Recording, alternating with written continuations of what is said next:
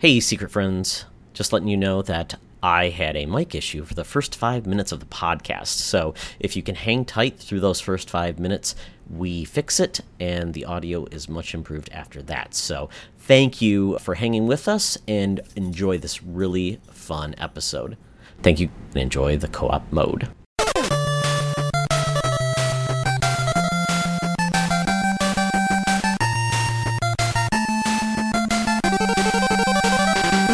Welcome to Co-op Mode, round 67. This is the official video game podcast of Secret Friends Unite. I'm your host, Todd Oxtra. On my journey, as always, my faithful co-op companion, Mark the Canardian Caravan. How are you doing, bud? I'm good. How are you? Very good. And we are also joined by someone who has been on Secret Friends Unite, who normally does video games, but we didn't really talk video games at all, and that is Carly Kellstrom, a.k.a. Scarlet Stream. Welcome. Hi. Thanks for having me back. I'm excited to be on this one, even though we totally cheated the last time and talked about Mass Effect, so... Yes, you Charlie actually got on me. Goes, you turned conversation in with Charlie? Yeah. No, Charlie was not on, so I kind of cheated and talked video games, but we kept it clean, I would say. We were very good. Yeah. So, especially because I didn't know anything about Mass Effect at the time. No, and you're going to talk more about that. But Carly, just tell everybody a little bit about yourself and what you do. Sure. So most of you know me as Scarlet. I've been part of the Stadia community. That's where I kind of started making more of a name for myself since it first came out. November 2019? Wow, that's a long time ago. Shoot. I am the brand manager at Gaming Source Network, which is where some of you may know me from, where Stadia Source became GSN. I do a lot of different things as well. I am working on getting my own show going, part of GSN, that's called Nintendo Show, because who doesn't like Nintendo? That's awesome. I got the Nintendo Show shirt right there. Nice pun. I love it. Yeah. I do... wooden gamer accessories, so like headphone stands, controller stands, board games, all that good stuff. I'm working right now on a new product, the DM screen. So I'm really excited to start getting into pen and paper type stuff, so tabletop things like that. Ooh, cool. Very nice. And I do nerdy apparel, obviously from the Nintendo Show shirt. I'm a mom, I'm a wife, and yeah, that's me. Awesome. Nintendo and puns. All two thumbs way up. Back there. Absolutely. Well, they don't call me Polka Todd for nothing. Oh well. Well, since Carly's been on Secret Friends Unite, she's already given her origin, but I figured we want everybody to get to know Carly a little bit better and get to know Mark a little better even along the way. So we're going to play a game of Rent, Buy, Return. I don't know. I keep changing the order every time I come up with this game. But we'll start there. So we're going to assign 3 games, and each of our hosts have to assign them to that specific category. Let's just put it this way. Renting does not mean you actually get to play the game and then return it. It's essentially, you started it, you're done with it. You're not even completing most of it. It's just not for you, is the best way to put it. Rental is you play it once, you put it away. Buy it is, this game is with me forever, and I will return to it. So with that, we'll start off with a series of games that might be interesting to all of you. We're going to start with, this is a hard one, because I'm trying to find one that would really appeal to the hardcore crowd. So we're going to say Pokemon Omega Ruby? Is that one? I'm trying to remember what my son's first Pokemon game that he loved. Why specifically Ruby? I don't know. Why specifically the second version of Ruby? I love the preparation that went into this, Todd. Well, I was trying to think of the first game my Pokemon game my son fell in love with on the 3DS. I think it was Pokemon Omega, maybe Sapphire. Was that one of them? I'm pretty sure it was Alpha Sapphire. Alpha Sapphire. Okay, sure. Let's pick that one. Then we're going to pick Zelda Breath of the Wild. Okay. That one I know. And then the third will be Super Mario Galaxy. Interesting. Good choices. Okay. That's tough. That's some tough stuff. So, Carly, why don't you kick us off? Your choices. I really am excited because that Pokemon game obviously means a lot to me. Obviously. So for sure, this is going to be a no-brainer. I am buying and keeping forever Breath of the Wild. Like that's not going anywhere. I have watched my husband play Skyward Sword, and I have read all of those right there, all of those Zelda books, if you guys can see them. Nice. All of them. Read all of them, but I never actually played myself until Breath of the Wild. And it was perfect because it was everything that I loved about the Zelda genre, and, well, it essentially is its own genre, of the Zelda franchise mixed with everything I loved about open exploration, because I love Skyrim as well. And so it was like a perfect blend of Zelda with Skyrim, and it was more than I ever wanted. So that one is 100% buy, keep, love, forever, nonstop. Rent would probably be Galaxy, because I've played most of it. We got like that 3-pack or whatever it was of like Sunshine, 64 Sunshine, and Galaxy. Yeah. So I was playing through Galaxy, which reminds me, that's another game that I need to get back to and finish. Oh my gosh, I've had like no life for the last year. And then Return would have to be Sapphire, simply because Crystal is my true love. And I have played, I played the original Ruby because I traded all of my Pokemon cards for like all of the Game Boy Advance games. Oh, wow. So I got a lot of the Game Boy Advance Pokemon games. So I played through the original Ruby, which was fantastic because that's where they started doing the showcasing stuff where you could get like ribbons for your Pokemon. And I loved it so much because it was something totally different. It's like if I wanted to be a showman, I could be a showman. I didn't have to just be a trainer. Who was, there to take down the Elite Four or whoever they were at that time. Which then spurred on a whole conversation. My husband and I worked on a blog website of what the next Pokemon game should be before Sword and Shield were announced. It's pretty great if I say so myself. But yeah, those are my 3 orders. Awesome choices. I like your reasoning behind everything. For me, I'm thinking I'm going to pick probably Breath of the Wild as my keep.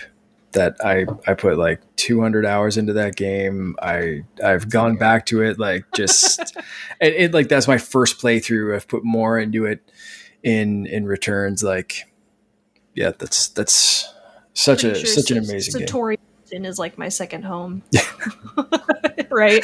Yeah, and there's just like there's so much.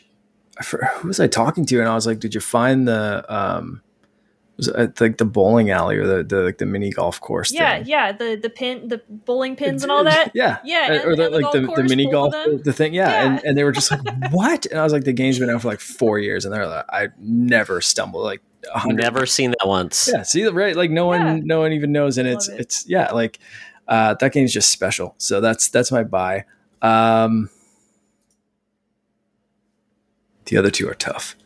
I like your reasoning that like there's so many Pokemon games, but like Mario Galaxy is so special too. I have been replaying. I replayed that a tiny bit, and then I've been really replaying Super Mario Sunshine using like the wireless PowerA GameCube controller for Switch. And that's really changed my playthrough of Sunshine because I was not super impressed with that in like the All-Star Collection, but it was because I was mostly playing it handheld, and I just find the Switch button layout, maybe it's just like muscle memory of the GameCube days or something, but it just doesn't speak to me the same way. So like switching over to a GameCube controller, I'm like, yeah, I'm feeling sunshine. But yeah, anyway, back to Galaxy. Man, I did like Galaxy 2, I think, a little bit better. So that's a tough one. I think, yeah, you know what? I'm gonna rent Galaxy, and sadly, I'm gonna return Pokemon, even though that is literally also the Pokemon game that I'm replaying right now. Like, that is on my 3DS. That is the game that I'm playing. But there's so many other. So think about it, because like Pokemon hasn't really changed a whole lot. Yeah. But there's a lot of excitement behind what they did with Let's Go Eevee and Pikachu, where you had Pokemon in the overworld, like for real, for the first time. Mm-hmm. Which they brought a little bit of that into the what is it? The Wild Zone, the Wild Area. Yeah, into Sword and Shield. In Sword and Shield, which was fantastic as well, but they still didn't do shinies in the overworld, which drives me nuts. But now we've got Arceus coming out, which looks like it's going to be totally different, because this is going to be a huge precursor game where we're not going to have like a lot of the amenities and the nice things like Pokemon storage or like advanced Pokeballs or any of that stuff. And it looks like it's going to be even more of like overworld battling and more overworld catching, which is going to be even better. So like, I feel like we're finally getting to the point where Pokemon might do what Breath of the Wild and Mario Odyssey did. Yeah. Which they reinvented those two franchises, but kept them, still well beloved. Like, I don't think anybody said anything bad about Odyssey or Breath of the Wild. So, except for me. Fine. I was just going to say, Todd can say anything bad about any Nintendo. But I think, to your point, like, Pokemon's such, pardon the slight pun, but such an evolutionary franchise that with each iteration, they change just enough to make it interesting, and just enough that it doesn't fully reinvent the wheel, but they add those quality of life things. And I think there's enough in the franchise to keep me going. If I never could play Alpha Sapphire again, I'd be like, cool, whatever. I'll move on to this, or this. So that's kind of its downside, though. Oh, it absolutely. needs that reinvention of the wheel. Like, I'm a little tired of only being a trainer, that I have to go battle the gyms, that I can't focus on. Maybe I want to be a Pokemon breeder. Maybe I want to be a Pokemon showman. Well, maybe, I've got a game for you if you like photography. Otherwise, you're screwed. I was actually playing it times for Nintendo. So like, but that's still considered a side game. It's not a core game. Odyssey and Breath of the Wild are core games. Yeah. Like Calamity, so Hyrule Warriors or whatever it is. Hyrule Warriors isn't a core Zelda game. So it's kind of like, whatever. It's fun, but it's still to the side. None of the Pokemon core games have had that reinvention of the wheel, so to say. Yes, they've had little advancements, but they need kind of a bunch of little ones at the same time, not between each game. Yeah, for sure. Yeah, they need a little bit of balance, like how you can have Breath of the Wild, but you can have Link's Awakening, right? It's serving essentially the audience that wants something that's a throwback, but still has that charm and the characters, but allows the series to really change and evolve, as well as, because the people that have been playing Pokemon since youth are now 30 years old. I mean, so, and quite honestly, people get more advanced tastes. They don't like, the same, watching like Dora the Explorer anymore, surprisingly, because they've advanced. So yes, exactly. Yes. Now they can watch the new Dora Explorer on Paramount Plus or whatever it's on. Yeah. There you go. Yeah. Todd, do we even want to know what you'd pick for this, or you'd just return them all and light the store on fire? You're gonna love my picks. So I am buying the Pokemon game because that's not important to me. It's important to my son. That's not fair. That's a cheat answer. Well, I'll throw that in the trash then. I won't do the sentimental, listen to Todd, he's got a heart. No. I will go then the route of I will keep Mario Galaxy just because I love what it did and the mechanics it brought in and how it made every planetoid unique and special. I will rent Breath of the Wild because I will play it once, never go back because I'm glad I experienced it, but I really don't love the game. I just found it to be very much like a game where it took a lot of things from, finally got some influences from like broad open games like Assassin's Creed, different things like that. Mm-hmm. But once again, I think it suffered in storytelling. I didn't find the Divine Beast very interesting. I didn't find the rewards for discovery interesting whatsoever, the Koroks, things like that. And when people talk about like the story, unless you were an invested Zelda fan, I don't think the story itself was that intriguing because the characters had little to no character development. They were just kind of there, with giving you very broad brush characters, and also the lack of consistent voice acting. Just it felt like made the world less alive because it just to me feels like it's something that they just need to get beyond and get beyond that part, but I think it's a rental because I think it's worth experiencing.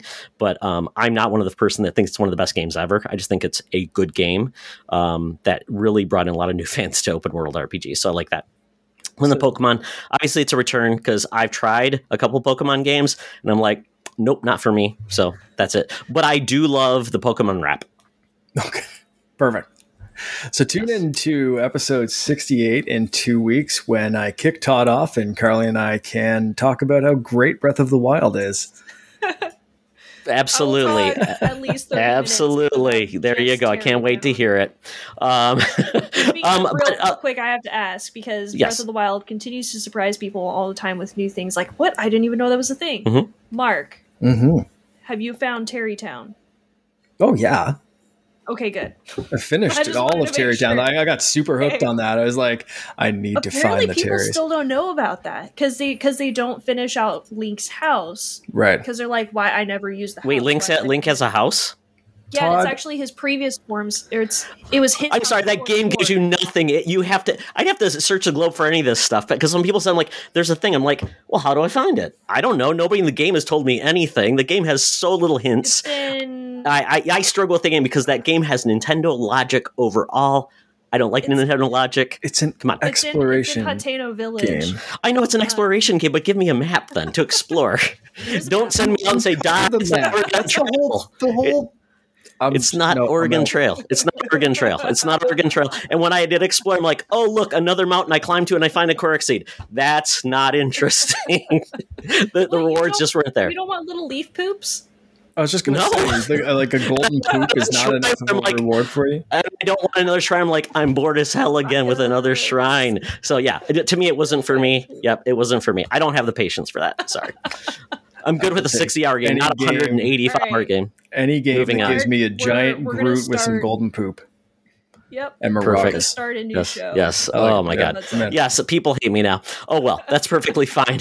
But while you want to, and know how can you tell me? You know how you can tell people how you hate me, and that's by rating and subscribing on iTunes. Tell Mark how much you love him, and give us a 5-star, and tell how much you hate me, and that's perfect. And then on YouTube, subscribe so you can just add to the YouTube hate. So I love that. So do those things, folks, and we please. Click that subscribe button, hit that bell to be notified anytime they go live. There you go. Absolutely. And now with YouTube, you can see the disgust on my face when I talk about Breath of the Wild. You can watch me facepalm. Todd, we're just confused. No, exactly. But we're going to shift now, and I'm actually going to show some heart because, Carly, I think you'll get a kick out of this. So a good friend of mine, Sean Nyhus, has basically said, I want to give back to the community. He's got 2 gaming kids, a girl and a boy, and he said, I will donate $100 each for each Xbox Design Lab controller that you design that my son or my daughter chooses. So if you're a creator of that design of that controller, the creator gets $100 to the charity of their choice. So just a little bit about the 2 kids. The boy, he loves Captain America. The girl is she loves gaming, and she's actually requested us to have more content with a female focus on it. She loves Minecraft, and she loves the colors light blue and purple. So that's the hint you get already. Perfect. Yeah. So Carly, this is your request to put on your design hat because you are a designer by all means. So we want your design. Okay, I will try. I've actually tried out the Xbox controller thing, and I make dumb stuff. We love it. We love it. So this goes out to the whole community.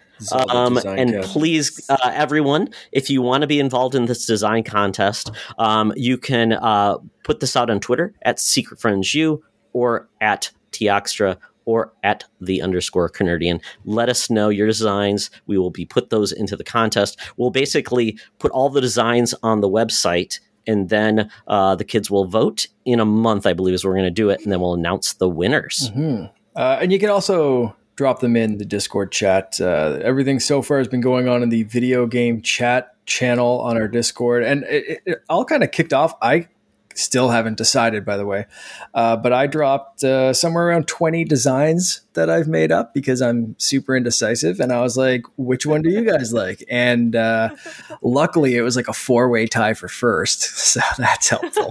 Yes. Absolutely. Really, I'm circling a couple.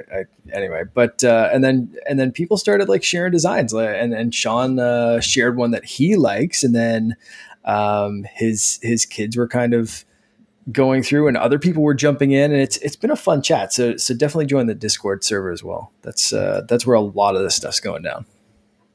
Absolutely. Well, excellent. So now it's time for us to talk about what we've been playing. So Carly, you're playing something we talked about in Secret Friends Unite. So tell us all about your experience with Mass Effect 2. Sure. Well, so I finished Mass Effect 1, obviously. And I loved it. It was fantastic. I did everything. And I mean everything. Every side quest, every planet that you could visit and collect ores and whatever from, essentially, like, I beat up every gang. I did all of that. Unfortunately, I did all of that before I ever went back to the, Citadel. I did everything, and I never went back to the Citadel once. No! Which was a bad decision. Because I got there, and I got, like, this one quest where there's this guy. So, like, I managed to do a few more things that were there at the Citadel before I went and did, like, the main stuff. And there was this guy, though, who was like, hey, I'm kind of like a hobo or something. Can I have, like, 10 credits?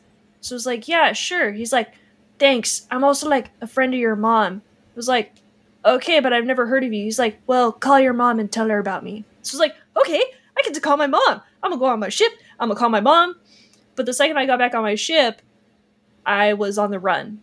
So I failed that side mission. So it was the one side mission that I didn't get to do.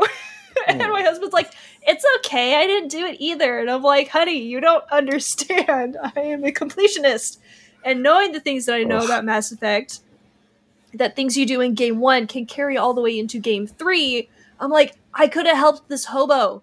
I could have, like, been best friends with him, and he would have had, like, the greatest life ever, but now I will never know.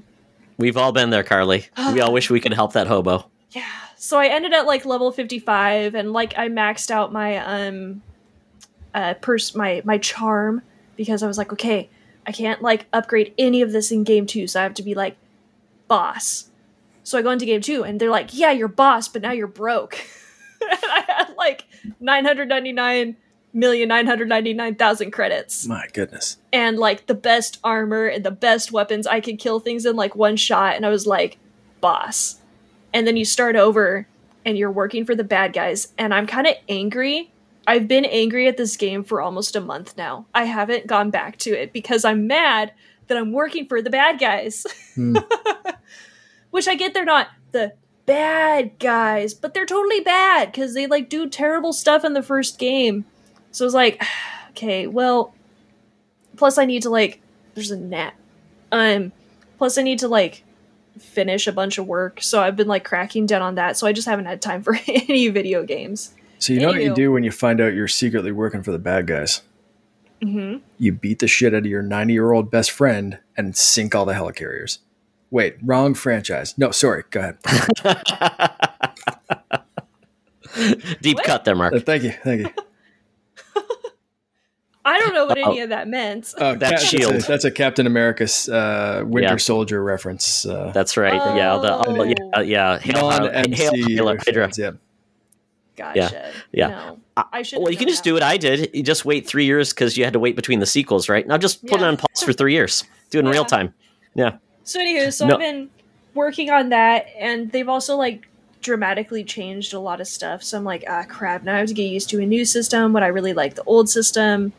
So anyway, Mass Effect 2. I am really enjoying it though. I've collected everybody but Jack, who I'm kind of refusing to collect her because I don't want her on my team at all.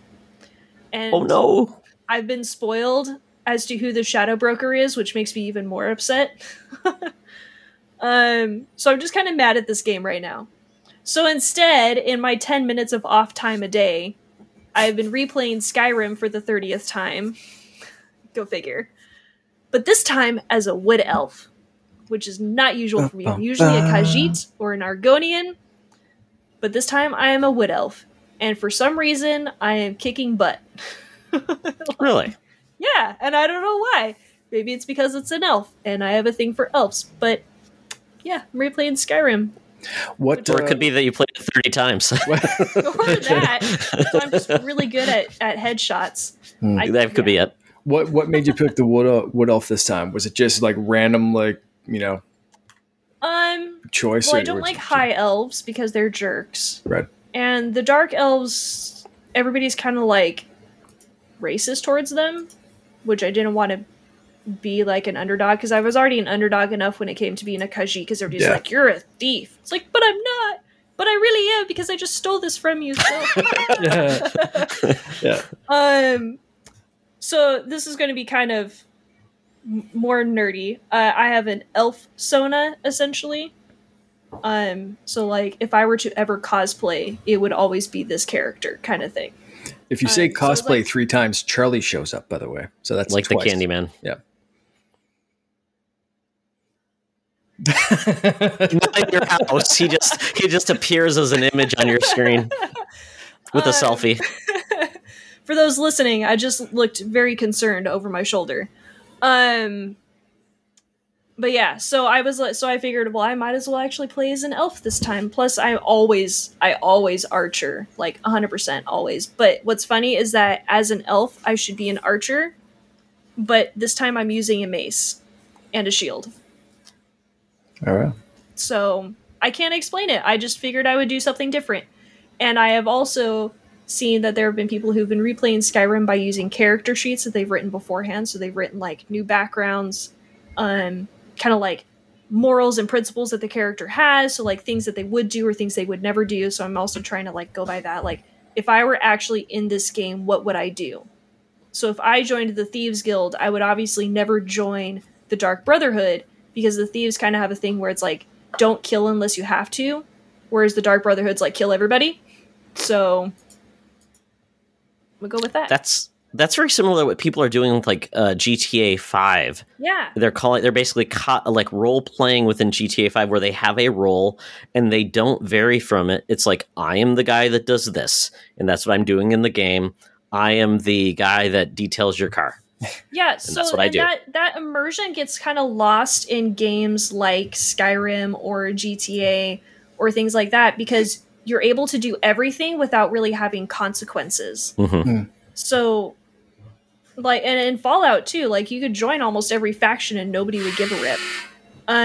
So forcing yourself to actually be immersed at that level where it does affect the things that you do actually makes it more fun because you've restricted yourself now in ways that the game doesn't restrict you. That's one of my hopes for Starfield, is that it actually matters what you do, what faction you join. If you join the Raiders, people aren't going to like you. Sure. Yeah, you're like your choices would have. It's kind of like they'll remember you did that, or it's kind of like a permanence of, or a, like you said, you're a thief, but you're not really a thief, but you are, and it's kind of like sticking to those characteristics. Kind of thing, exactly. Yeah. And I know that they kind of did it in New Vegas, Fallout New Vegas, where like instead of just being I can't remember exactly what their terms were, but pulling from Mass Effect, besides being a paragon or renegade throughout the entire region, you were actually a paragon or renegade per section. So then it mattered, like if you were a paragon at this city but a renegade at another city would actually matter. So you could go walk around the city like nothing is wrong, but you go to the other city and everybody hates you. So like that was just a little bit further into that immersion, and so I want more of that. I want to actually be role playing with my character. Anyway, that's what I've been playing. Put a little role RP in the RPGs. Mm-hmm. Yeah, exactly. Yeah, it's not just stats and like gear, right? Yeah, it's more than that. More than just open world gaming. I want it to actually be role play gaming. Makes sense. Yeah, I think the worst part, the worst thing that happened to me in Skyrim was when I turned into a vampire, or like I got infected as a vampire. Yeah. Oh my god, that was so scary. I'm like, oh my god, I don't want to be a vampire. Yeah. One of my several playthroughs of Skyrim, I went in a direction that I'd never gone in before off the start, and I found myself on this, like, I forget, it's like one of the islands, but you're not supposed to get there for a long time, and I somehow just got there, and I just kept getting my ass kicked, but then I couldn't get back, and I was just like, well, that's it for that playthrough, let's start again. Yep. Absolutely. That's good. Yeah. I love that game, though. Yeah. Very so cool. Yeah, very no matter cool. how many times you restart, you're like, no, I'm done with this game. And then it's like a couple months go by and you're like, I need that itch again. I got the Skyrim time. Oh, okay. My husband comes downstairs. He's like, you and your Skyrim. Like, you just don't understand. I can quit anytime. That's right. I want. Or can I? I listen to Skyrim OST like all day long as well. So he's like, oh my gosh. And then you play Skyrim on your Alexa. Yeah. Oh, I wish. I eat all the cheese. That's right. It's the only reason I want an Alexa. All right, Mark, you've been playing a couple of games as well? Yes, I have. So I played Rain on Your Parade. That was a request or a suggestion from Brock McLaughlin, I believe, on the show a couple of weeks ago. He mentioned that, and it's on Game Pass. So I was like, you know what? Let's play some of that, because I was looking for something new and just kind of, I wanted more of a bite-sized experience, even though this game's a little longer than I anticipated. I'm very much enjoying it. It's got some really weird humor. Very simple gameplay to just be able to pick up and just rain on people's parades. And I'm going through a very completionist run. So if I don't get something perfectly the first time, I'm like, nope, restart. I need to force everyone to get into the pool, or I need to trap someone in a dark room, even though those are like bonus missions or so, like, you can complete the mission without doing every single objective. But no, I've been trying to 100% this game and get everything, and it's fun. It's, if you have Game Pass, definitely check it out. And even if you don't, it's very weird, like almost Donut County level of like dumb humor that I really, really love. So it's very enjoyable. It's very cute. Yeah, it really is. And you so gameplay wise, you play as a cloud, and the premise is that there's this adult telling a child a story. You never really see them. You just kind of see shadows in tiny little cutscenes. But you play as like a cloud. It's very cardboard cutout-esque. You can actually draw your own face on. So I drew a face on for a while, and then I switched to, whoa, almost knocked my microphone over. That was a good catch. I'm so excited. I'm like super, I'm talking with my hands. Anyone watching the video realizes now how much I talk with my hands. And I'm going to try not to for the rest of them. I'm like going to hold my chair. I just keep my hands below the screen and that's not going to work for me because I'll be all fidgety and stuff. So you play as a cloud, and you can draw your own face on and you get like accessories and stuff. So I kind of look like Drew Carey holding like a world's best cloud mug right now, which is just awesome. I've got like some thick glasses, and like, it's just great. And you just, like I said, you just do dumb little missions, and you press A to rain, and B is to do lightning, and you get snow. And I think that one's Y. And it's so fun and dumb. I love it. Another one I've been playing, the next game on my list, Lego Marvel Superheroes. Playing that one again with my wife. Nice. She loves the Lego games. She just finished her 80th run through of Lego Harry Potter collection and said, do you want to play Lego Marvel? And I bought, so there's the 3-pack that was on sale on Xbox. I think it's on sale right now on PlayStation as well. And that comes with Lego Marvel Superheroes, Lego Marvel Superheroes 2, and Lego Marvel Avengers, I believe. And it's like the ultimate collection of all three of them. Comes with all the DLC, all that kind of stuff. So we bought that. We're making our way through. We beat the story already. Now we're doing all like the 100% red bricks and all that kind of stuff. Once you get those brick multipliers, it's just ridiculous. So she goes after the gold bricks now, and my big focus is getting all the characters. So we're slowly unlocking all the characters, but for the very rare for me to actually achievement hunt, but I'm doing a bit of achievement hunting in this game because most of the achievements are so dumb and easy that I'm like, well, I might as well try for like as close to 1,000 gamer score as I can.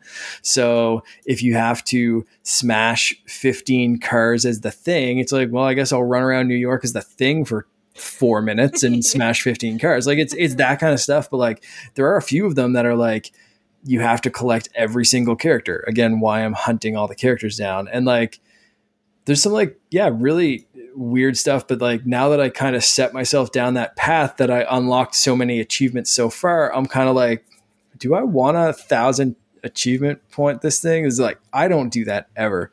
But when I'm playing with her, she's like, she gets like super focused on 100% completion. So I'm like, when in Rome, I guess we're going to like 100% Lego Marvel and then move on to Lego Marvel 2. So it's going to be like a fun little bit. And I already mentioned I was playing a tiny bit of Super Mario Galaxy and then grabbed that GameCube controller that I bought for Smash Brothers. And I was like cleaning up some stuff and I found that controller and I was like, you know what? Let's switch over to Sunshine. And I started a fresh new run of Sunshine and I'm really enjoying it. It's nice. It's still a little janky. Like it's definitely, I would say, the least polished like Mario game, especially of the 3D ones. Like they've been so good. And this one you can tell was kind of like, we need to get this out. Like we launched the system with Luigi's Mansion and people are like, where's Mario? And we're like, I don't know, bro, not finished. But like at some point someone would just like release this. If it was out now, we'd be getting some patches because I'll tell you, it's some janky stuff, but it's still very much enjoyable. And it's, like you can even see the foundations of some of the stuff in Galaxy, especially where I played Galaxy and then jumped into this. Like you can see stuff especially when they take the pack off of you, or it's like some of the stages. What was one that I did like a couple of days ago? Like this is straight out of Galaxy, where you go and like there's a giant sandbird and you have to like jump on like the individual little things and collect it. It's very Galaxy-esque at times, but it's a neat little game in its own right. So if you have that 3D All-Stars collection and you skip this one to play 2 better games, like go back. But I also like highly suggest getting a GameCube controller because even the on-screen prompts are still GameCube-esque. So like you can really, I don't know, for me, for how my brain is wired weirdly, like seeing the X and Y buttons, especially because those buttons are a mess on every controller. Seeing like the shapes of them, of those little like weird gray beans, you can kind of be like, oh yeah, that's the one on the side. Oh yeah, that's the one on the top. And you know, like it's, I don't know. And there's something so satisfying about that massive A button that had no reason being that large on a controller. But I love the GameCube controller. It's awesome. Yeah. So that's, it's funny because, go ahead. I was just going to say, my favorite part about Sunshine is jetpacking to places I'm pretty sure I'm not supposed to be. Yep. Oh, yeah. Definitely. I love doing that kind of crap in Skyrim and like ending up places where I'm pretty sure you're not supposed to go And in Sunshine, it's just even better because the game's like, I don't know what I'm supposed to do to you right now. Whereas like every other game's like, you can't be here, you need to turn around or you die. Whereas Sunshine's just like, you can't go that way. Hey, I said you can't go that way. Hey, will you come back, please? We warned you. Okay. We warned you. Okay, bye. Yeah, it's great. Good luck. Go? Like, that's the game. Yeah, my favorite, the Skyrim butt scoot, where you go backwards up an island or up a mountain, and you're not supposed to. I love that. Yeah. It's the worst traversal, but I love it. Love it. And I will tell you this, I never owned an N64, so I really missed out on 64. I played it in like a Best Buy kiosk. Super Mario Sunshine was my first Mario, 3D Mario, and I love that game. And I cannot play 64 at all. I don't have that muscle memory. So to me, it's just kind of practically unplayable because I feel like I don't have nostalgia. I don't think it plays well at all comparatively. They also sped it up. Oh yeah. So, like, well, it's just like those slidey levels. I feel like I don't know how anybody does this. Like when you're with the penguin and those things, I'm like, it is virtually unplayable. I don't know how people love it. They were always frustrating. Yeah. That's why we threw the baby penguin off the stage. That's well worth it. Yeah. Well, very quickly, 2-year-old how to play classic Mario because this is like classic Mario on the NES through the Switch online or whatever. Yeah. And so we're just like, okay, push the button to jump. And then just move the stick this way. And so she does that. She just moves the stick one direction and presses A to jump. She's like, see? Nice. That's awesome. Got to start him early. Oh, my goodness. Oh, yeah.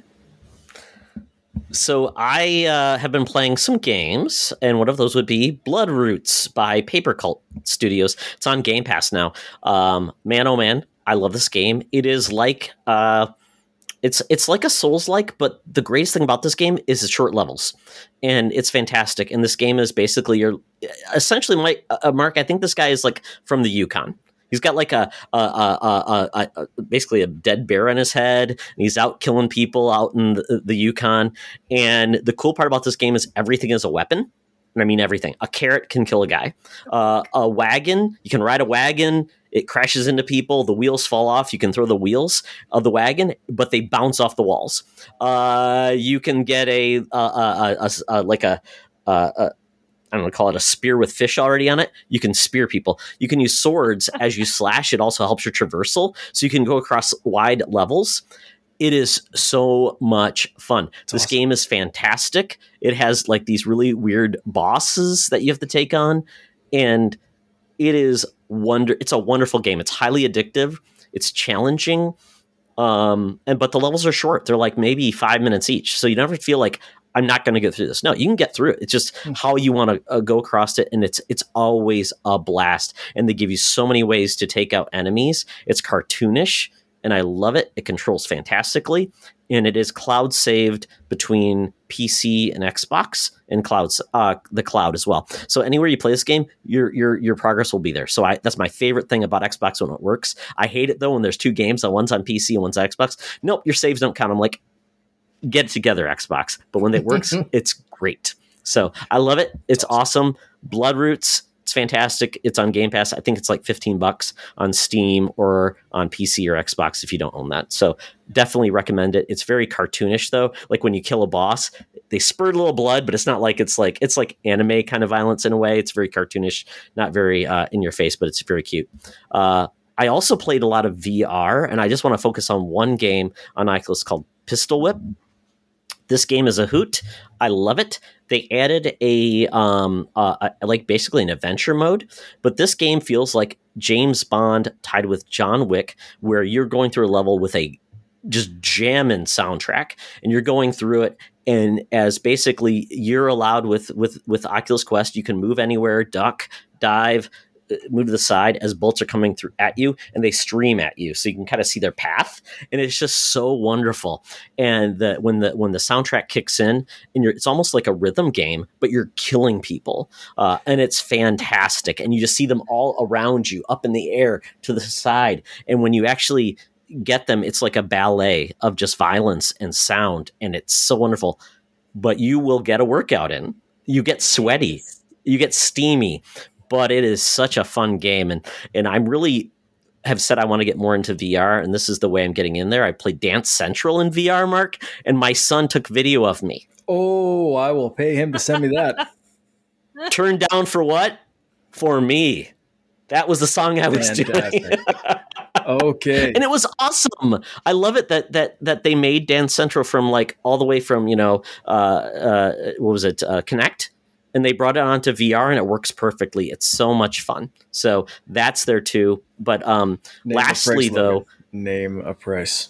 He hasn't shared it with me, so I don't know if it's real or not, or if he's thinking he can blackmail. But I'm like, you know what? I look probably pretty cool. So share it and share my legend is all I'll say. So there we go. And lastly, I picked up Control again. I beat the game, loved it. The DLC came out. I heard fantastic things about it. The frustrating thing about Control, I bought the Ultimate Edition because I'm like, I want the PS5 enhancements. They didn't do a very easy way of taking your base game and upgrading it on any console. Basically said, oh, we're going to give you the Ultimate Edition. That's how you play next gen. But your saves don't transfer. Oops. Yeah, and I'm not replaying a 25 ridiculously hard game again. So what I did was I just decided to play the PS4 version, which came with the DLC, and just play it, but also on the PS5. So essentially it's playing with stronger hardware, doesn't have the issues that the base game did on the old hardware. And now I'm playing the DLC. I'm playing the Foundation, and it's a lot of fun, really good. Basically, it kicks off right where you ended, and they are adding in new mechanics that weren't in the base game, and I'm really enjoying it. So if you really liked Control, this is well worth coming back, and that's what I'm going to have it. But this game reminded me how difficult this game is, and what they did is they added gated difficulty settings, and gated only in the fact that they make sure you really want to do this. So they're like, are you sure Control's meant to be a difficult game? And I'm like, oh, I'm sure, but they do it in a great way because it's not all or nothing. It's like increase ammo efficiency by 10%, damage by 10%. So it's an increment, so you can kind of feel like rather than hit your head, on your PC or your Xbox controller or throw it at the TV, it's just saying, I need a little help to get through this because I really enjoy the game, but I still want a challenge, but I don't want to be baby mode. So I want more games to do that. Just give me a little bit of help. I'm sorry, did you just diss story mode by calling it baby mode? He did. No, I'm not, because I have played baby mode because that's how I played Celeste. I played Celeste with all of the additions because I'm like, I don't enjoy the actual gameplay because I'm not that good at it. So I don't want to be frustrated, but I've heard so many good things about the story. I just want the story. So I'm not dissing it. Because like I always play story mode, like 100%. Always easy mode, story mode. That's just me because I don't want to die. Mm-hmm. It frustrates me. But what's funny is I played Celeste a couple of times for when we were still Stadia Source. And I get, obviously I was terrible at it, but I didn't realize that I was supposed to be upset that I was terrible at it. Because people are like, sure, this game is so hard, and I'm just falling. I'm like, oops, dang it. Well, fell again. But I'm like, I don't care that I died, because I thought that's how platformers were supposed to be, but apparently everybody else gets mad. Yeah, I was the same. And I just talked about... was it Alex Kidd in Miracle World and how frustrating that game was until I started thinking about it like Meat Boy or Celeste. And I didn't turn any of the easy mode stuff on Celeste during my playthrough. I beat that game 100% without turning anything on, not because I was above that at all, but because I didn't realize until like the very end that was even an option. I just picked up that game and was just like, I'm in love with every minute of this. Let's just keep going. And I finally paused it for a second. And was like, wait a second, I can dial things down. Oh my goodness. But then I like got into the top of the mountain and I was just like, well, there's no quit now. Guess, but it the same thing. It was like, I wasn't frustrated with it. It was just the game. But yeah, because it was nice because you die, but you don't restart the whole game. Whereas like with other things where you die, it sends you back like 15 minutes. This just sent you back to the beginning of that screen. It's just like, died again. Died, like, oh my gosh, I should probably go find the stupid video because like I probably said dang it like 500 times in 1 hour span. Bloodroots is just like that. Bloodroots, they minimize the pain and they get you right back into it. Whereas a game like Control, where you die and you have to go through so much to get back to where you died at. And it's like, I'm not really enjoying the fact that I have to repeat what I was beating already. I want to be able to practice at the spot that was difficult. And when they, and then you've eliminated half your health potions and things like that. That's where I struggle with, like, I really want Save Anywhere to be a thing now versus checkpoints that just are not intuitive and they don't make any sense. But Control is one of those games where, nope, you got to go all the way back here, and it just really eliminates the fun. So I was perfectly happy in the load times. Unfortunately, the SSD is not optimized, even though it's on better hardware. It's just not optimized. The newer version is, so the load times are faster, but they're not fast. So, but yeah, I think it's really good, and I'm glad that they gave me that ability because it's making the game has a great story. But I also enjoy the combat, and I still want a challenge. So it's that fine line, and I want more opportunities for people to enjoy games at the level they want to play at. So, I will say another thing that's frustrating about, like, dying in a game that sends you back, like, to your last save is when you have to listen to the same dialogue over and over, or a cutscene again. So, like, what drives me nuts the most was, so my husband played through The Last of Us, the first game. And we were both like, this could be a really good game. And the premise behind, like, what happened with the zombies, like how it was actually like a fungus infection, like that was really cool. And they started off the story with a really interesting hook of, I don't know if this is considered a spoiler, but Joel's daughter dies. And it's kind of sort of his fault. But also not really, but kind of sort of is. And so we were like, oh my gosh, this is heartbreaking. And we were like so invested in the story. And then it was filled with, like, cuss words from that point on. And every time he died, we'd have to re-listen to the dialogue of people swearing up a storm. And we're like, we're done with this game. So he finished it. We haven't even touched Last of Us 2 because, like, I read through the story of it and it just looks awful. Like, I don't understand why anybody would want to play this game. The story is so good. It ends in the worst possible way. You can't read the story without the context. The whole story. It doesn't matter. It's like I will say this: reading a story in a video game without actually seeing the video game happen and the journey there. It's like listening to a movie with what you can see on the screen. Okay, so but Ellie. The issue that I have with these kinds of games is that you don't actually control the story. Like, you can't actually make the character make a good decision. She makes the stupidest, dumbest decision ever. And Correct. You can't tell her not to do that. Just like you can't tell people what to do. Because it's like, you can't tell people what to do. People make dumb decisions. And it's like even in movies, like, people make the dumb decisions. Like, why would you do that? And it's like, because it's still a narrative, and you can't have choices with the impact. That's like very few games do that. Horror games is because it's not don't really control the narrative. Because if it was a horror game, I'd walk the other way. I wouldn't go into that house. Like, absolutely, I'm sorry, you're screwed. You're screaming in there, and there's it's the forced narrative. Yeah. But I would say, anyway, I totally get it. But I would say, reading the story.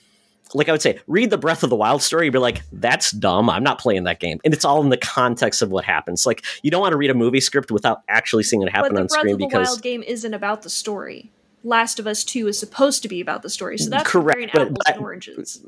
Correct. But it's like, read The Walking Dead story, and it's like, you can't because it's branching paths, and it's like, oh my God, where's it going? And it's like, games are meant to be played. And the story it's really good. The story is great. And people said, I read the story, I didn't like it, and then they actually played the game, they're like, I've completely changed. Like, killing people who are pregnant and throwing entrails everywhere and, like, beheading people, and it's the same reason I don't watch Game of Thrones. I don't know that. I totally get that. But anywho, I totally get the point of the whole thing, I like saves constantly.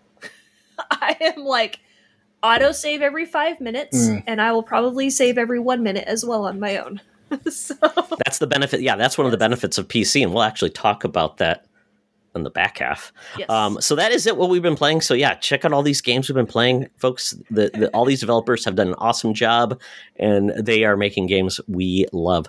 So very quickly, as we move to the news, we just wanted to touch on this story that's very big right now. It's not kind of even controversial. It is really just a be good story, because we want the companies that make the games we love to treat people with compassion equality and not allow people that are victimizing and treating people horribly to allow to be in positions of power. And I don't know what else to say about this. Activision Blizzard has had a lawsuit brought to them by the state of California after 2 years of review. As of right now, Activision has put out a statement that they essentially vehemently deny these claims. And essentially, we've also had personnel who work for the studio, 1,000 signatures essentially saying that they want action and disapprove of the actions of their employer. Mm-hmm. Yeah. Yeah, so I have thoughts on this. Is one, obviously something is going on. Obviously something has been going on. But two, the investigative company needed to do this in a better way. Because ATV has said they were supposed to be coming into this in good faith, as every investigation should be. You come into it unbiased. And so ATV has said that the investigative company came into this without basically saying, you can't change our mind. Which is a poor way of doing investigations, because if you do an investigation the right way, then there's nothing that the company you're investigating can say against you. Mm-hmm. They will have no fodder to use against you. And this is millions of well, not millions, but this is hundreds of cases of he said, she said, they said, we said, of every degree. I am by no means diminishing that something did happen, and to those of you who something did happen to you, I am so sorry. That is terrible, and nobody should go through this. Everybody should be treated as a human being and not as an object. However, the story is still unfolding, so I'm not going to be passing any judgment on it at this point. I just sincerely hope that whatever the truth is does come to light. Mm-hmm. And also, HR, do your freaking job. Don't stand up for the big guy. You stand up for the small guy. That is literally the purpose of an HR position. Mm-hmm. If you are concerned that you're going to lose your job because you are reporting the truth, that's what you signed up for. Mm-hmm. I would say the position of HR is actually to keep the company out of trouble. It's actually not to protect employees. It's to protect the company from lawsuits. And unfortunately, that's the truth.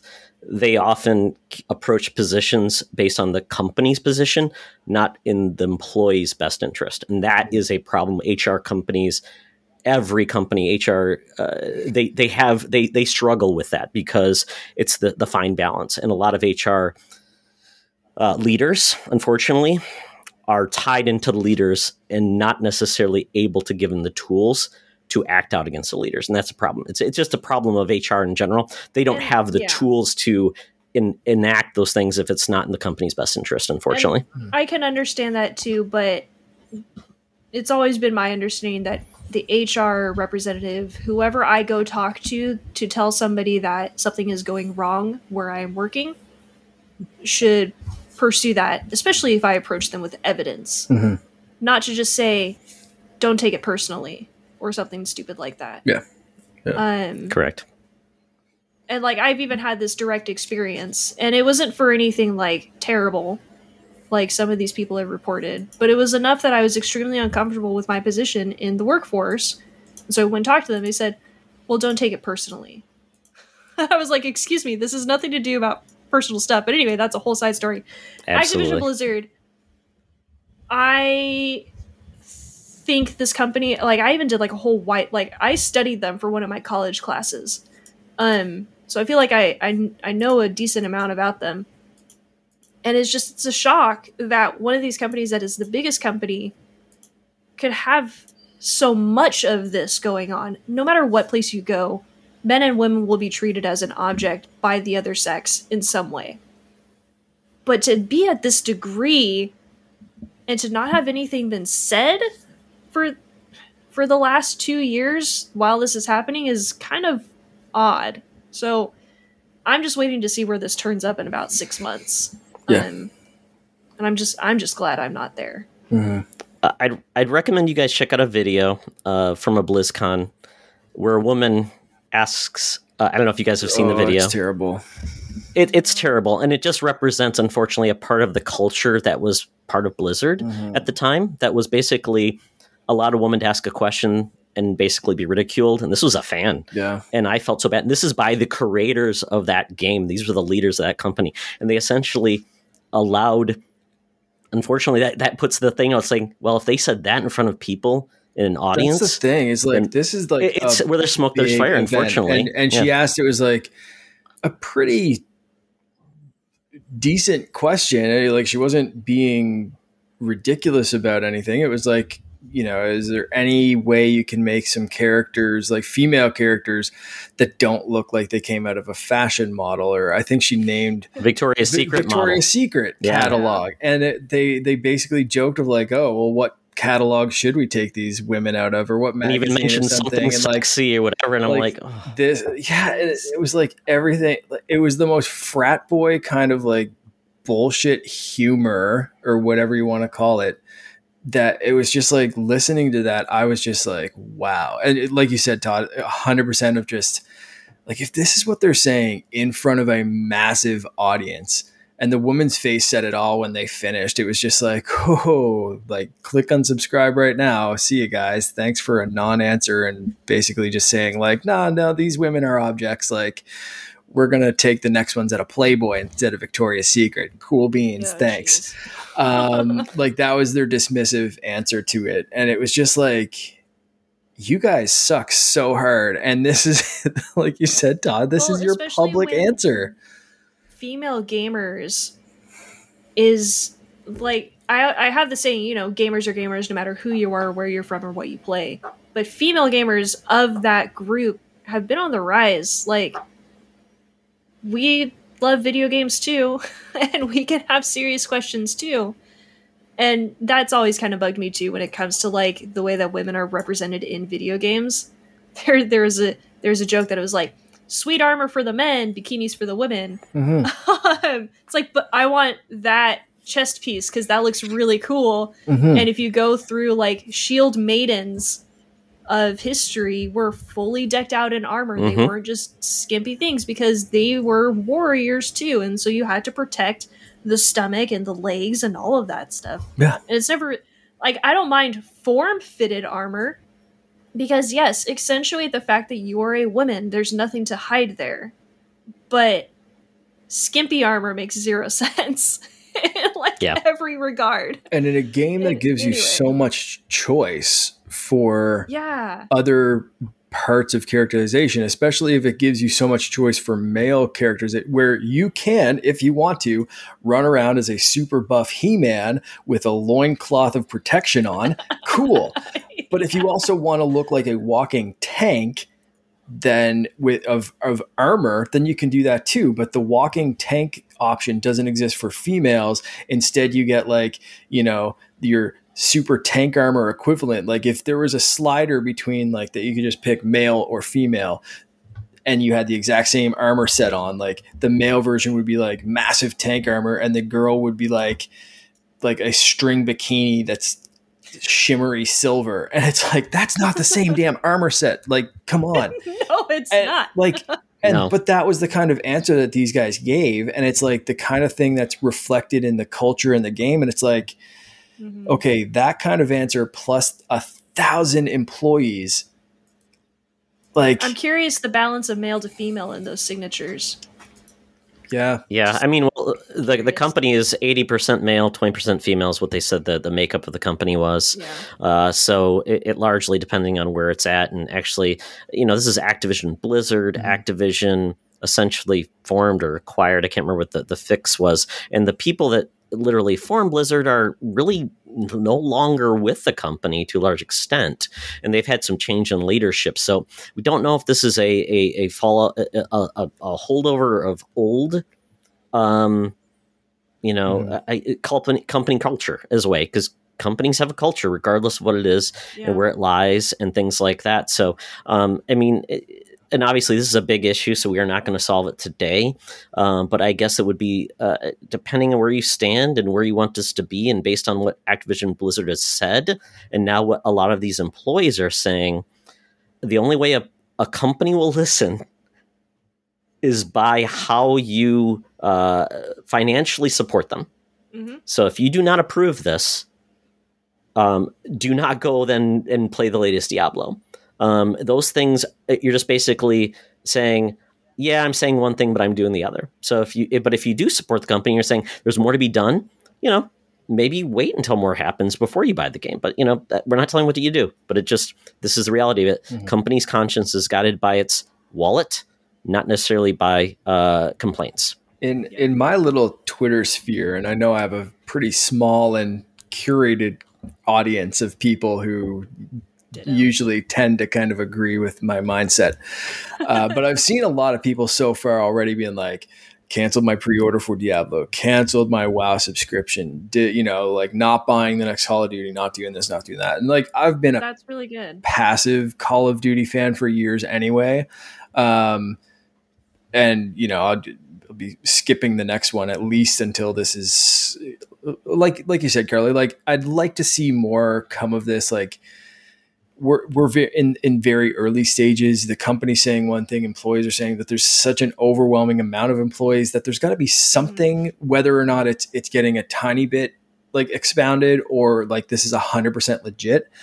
It remains to be seen. But like for me, I'm erring on the side of the employees to believe them 100% because I like to believe people rather than a company that's just trying to make money and continue to make money. Mm-hmm. So to me, it's like, I will believe the employees until I'm 100% proven wrong. And I will never believe Activision until they're 120% proven right. Like it's, I don't know. That's just my mindset of like, there's such overwhelming evidence that like, no, like there's no victim shaming going on. It's just ridiculous. Yeah. Terrible. Yeah. Like yes. I was reading over them and I started reading them out loud to my husband and I was like, I don't even want to be reading these because they make me feel uncomfortable. Yeah. Like I am blessed to be surrounded by men in the GSN who support me like wholly. There have been a couple of times when we've had guests on the show and like our guest isn't meaning this to be like rude, not necessarily, but it is a bit of like an innate reaction to the things that are said. And because I am a woman. And so it's just kind of like, oh, it's just a joke, but like immediately it gets shut down. Like you do not do this to Scarlett. Like we won't have you back. You don't say it. You don't think it. You just don't. And so like, I am blessed to be in this group of men who care about me as an individual, but there are millions of women out there who do not have that because they work for bigger companies, because they actually have to like go into workplaces where they're essentially looked down on, and not just women, but there are even men who have to go through this. And I just feel so sorry for no matter who you are or what you consider yourself to be. Like if you ever have to go through this, it's terrible. To any degree. But like some of the stories that they've been saying of what has been going on are just sickening. Like I don't think, like I had a churning in my stomach. It just, and my heart was like clenched. It just, I couldn't like sorry, I'm getting emotional now. I have a lot of empathy. And so when I read these things, like I can almost put myself into their shoes, and just the feeling of shame and depression and utter hopelessness that can come from being in situations like this. Because I have been in similar situations, and it's just like, why would anybody ever want to do these kinds of things to somebody? I just the thing that gets me is I don't know if this is the same. Maybe it's like a age group or something with me.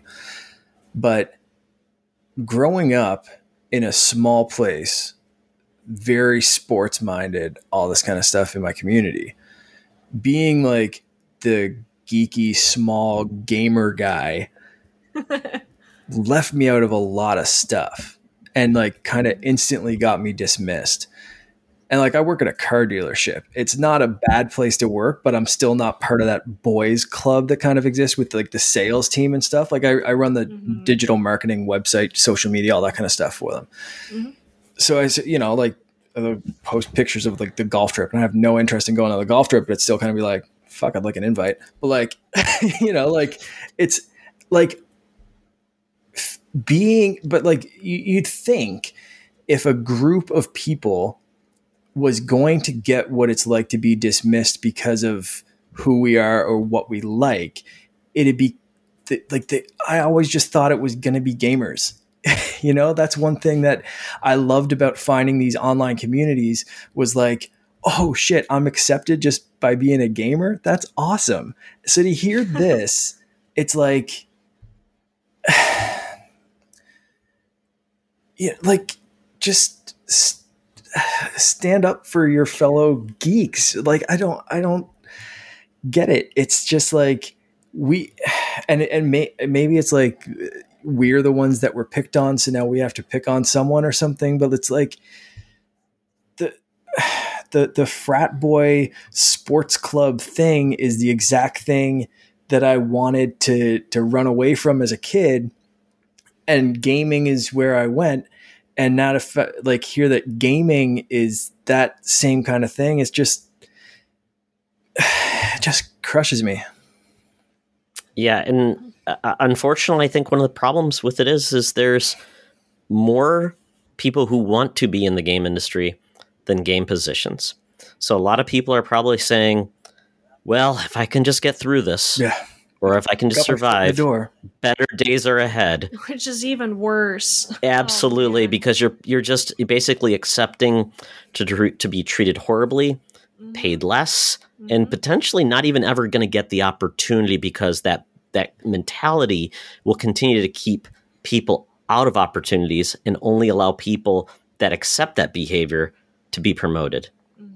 Like Mark, the people that want to go on that, I love sports, so I'm in that group versus you. And that mentality is, I'm in an old company, and my company is the same way, where geek culture was rarely accepted, and all these things. It's coming around because the faces of the company are changing. Women are having more roles, which are great. And my company is like one of the top 5 companies for women. But it takes a long time to get there, especially for startups and things like that in gaming, where it's there's not always a culture that drives those good, and they don't always have ethics like written down as their drive or their vision or their mission. And unfortunately, Activision, you know, the leader is Bobby Kotick, and Bobby Kotick is not known for his visionary skill, his treatment of people. It's for his ability to give shareholders their money, not necessarily making it a great place to work, because Activision Blizzard has never been one of the best places to work since they merged. So I guess we should leave it at that. Yep. But once again, there's lots out there. Read up on it. Let us know what you think, because we'd love to hear your guys' take on it. And love your fellow person. Absolutely. Be good. Be nice to each other. Just be nice. And watch out for others too. Yeah. If you can help people, do it. So on that note, we probably need to lighten the mood a little bit, but we've been running long, actually, which is perfectly fine. But we just want to probably hit on these other stories very quickly. So EA Play. So guys, this is EA's event. It's about a month after E3, which actually it's almost 2 months after E3, which is crazy. Anything stand out from EA Play? I don't watch EA very much because I don't play really any of their games. We're gonna go through this really quickly, because once they said they weren't doing Star Wars, I tuned out. Yeah, no, much, no right? BioWare, or no BioWare. So it's like you really get no Star Wars, no BioWare, so no Dragon Age. Completely, man. As soon as they were like, "Yeah, we're not talking about Star Wars or anything," I was just like, "See ya." Yep. So. Yeah, so I mean, I can just tell you the highlights really quick. So Battlefield 2042, if you're into it, it's a $70 multiplayer only game. The only thing they made that was cool is called Portal Mode, which essentially allows you to build like levels with, say, it's the 1942 Nazis versus like the 2010 abilities and basically military of 2010 going into Afghanistan. So you can make all of these weird war scenarios, which I think is very interesting. That's kind of, yeah. Yeah, it's very cool. But if you're not into Battlefield, I don't think this is going to push anybody to Battlefield, especially at $70.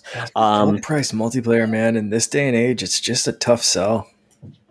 Yeah, we had Grid Legends, which is that's the racing studio that they acquired. I forgot the name of the studio, but they're making a Grid Legends game. But the funny part about that game is they're going full on like Fast and Furious movie mode in that game, so it's going to have like a full like FMV like story with a racing game.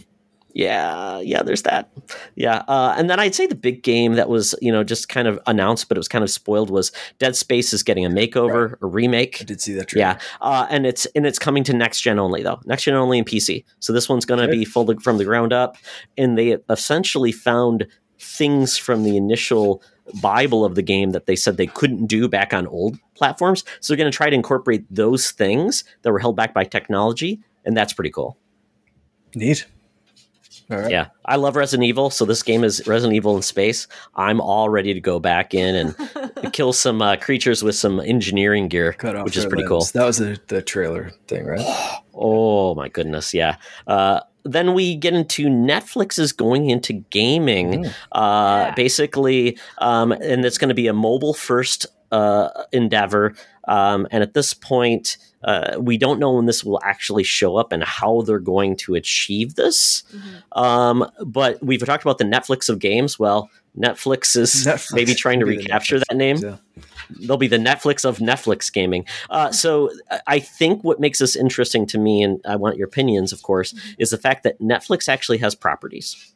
They have Stranger Things. They have The Witcher now. They have a Castlevania animated series. So they are building their own category of IP, whereas comparative to like an Apple Arcade, Apple doesn't have any IPs. Apple just has a bunch of games that they don't make. So this is maybe a differentiator, and this will not be at a cost. This is tied into your Netflix subscription. For now, exactly. A lot of people are saying, though, this is really for audience retention. Because they're kind of at like, I don't know how they grow even bigger, but this is a way to keep people around if they give them something else, which HBO Max, Disney Plus, no other streaming service is offering something like this. So it is something new. So you say that, things like HBO Max and Disney Plus aren't offering anything, but that's not necessarily true. Disney Plus is the offering. Oh, correct. Well, just like Netflix. So going off of that, though, Netflix is literally just Netflix. They only do movies and they only do video or TV shows. If those things were to crash, Netflix would be done. If Disney Plus were to crash, Disney would say, whatever, we don't care.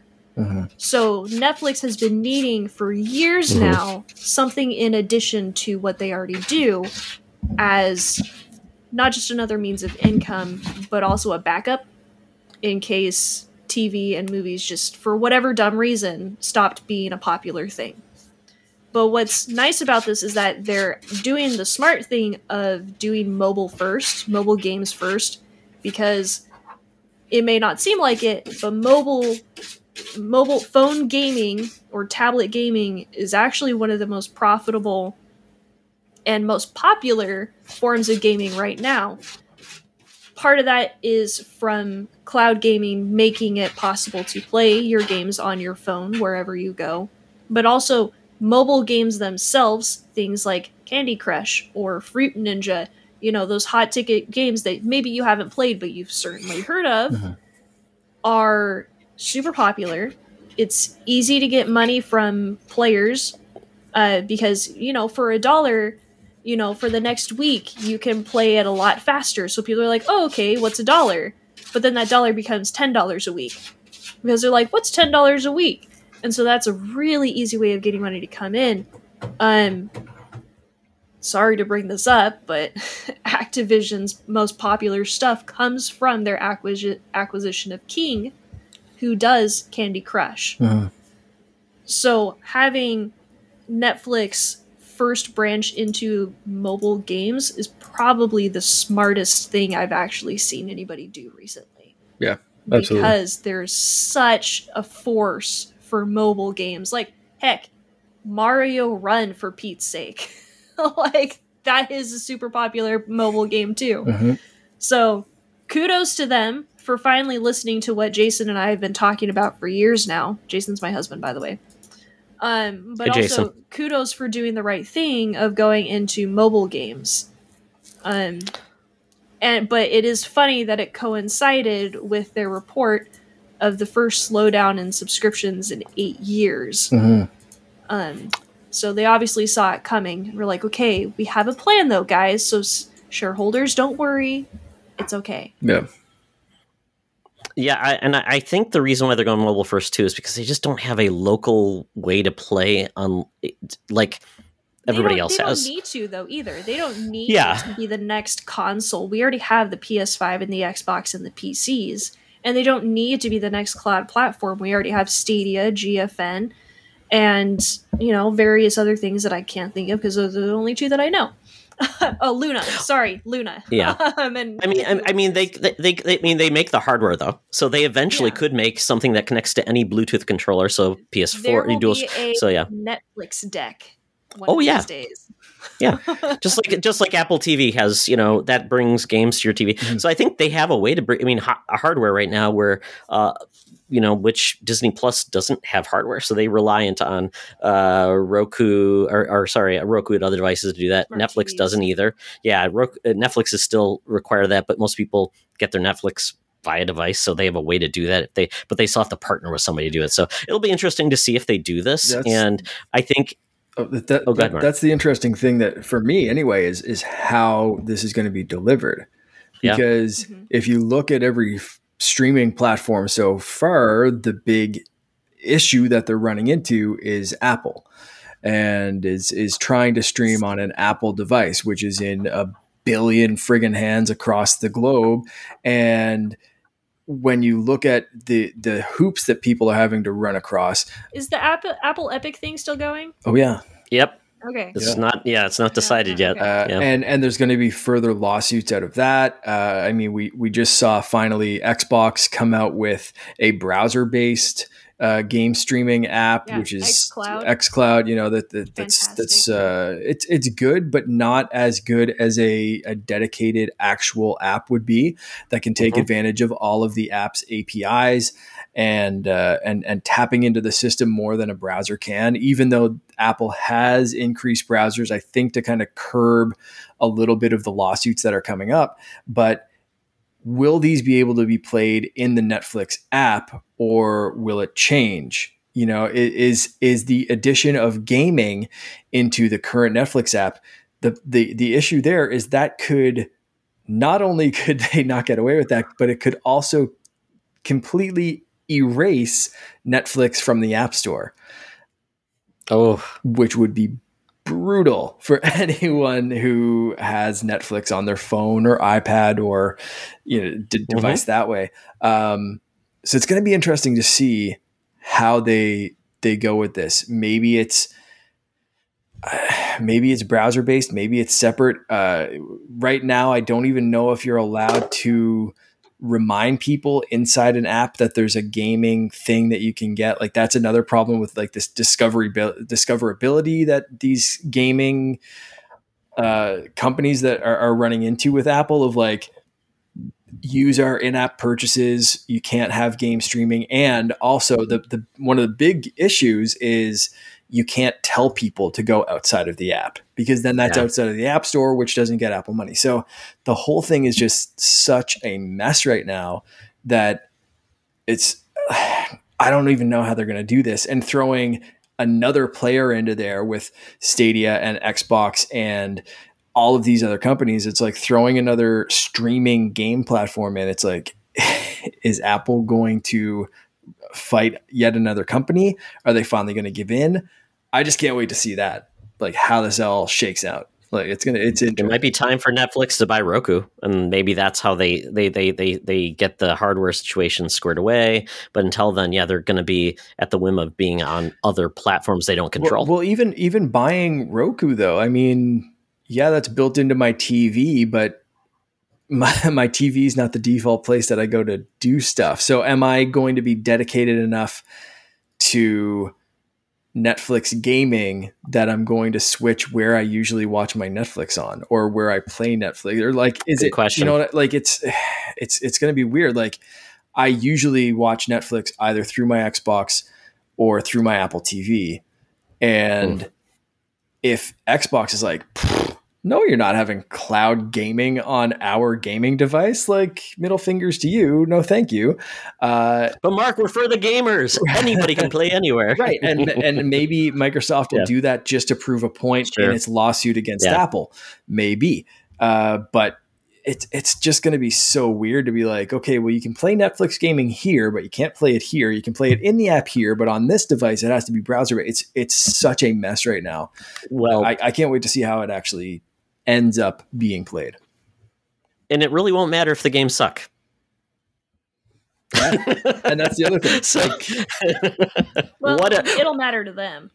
It'll be what? Queen's Gambit Chess Match 3. Maybe that, or Stranger Things. I don't know. I don't even want to make it up, 80s jam. But yeah, so we'll see. It's going to be the games. If the games are worth it, they'll find a way, maybe. But if not, then who knows? But they do have properties that people love. So we'll go from there.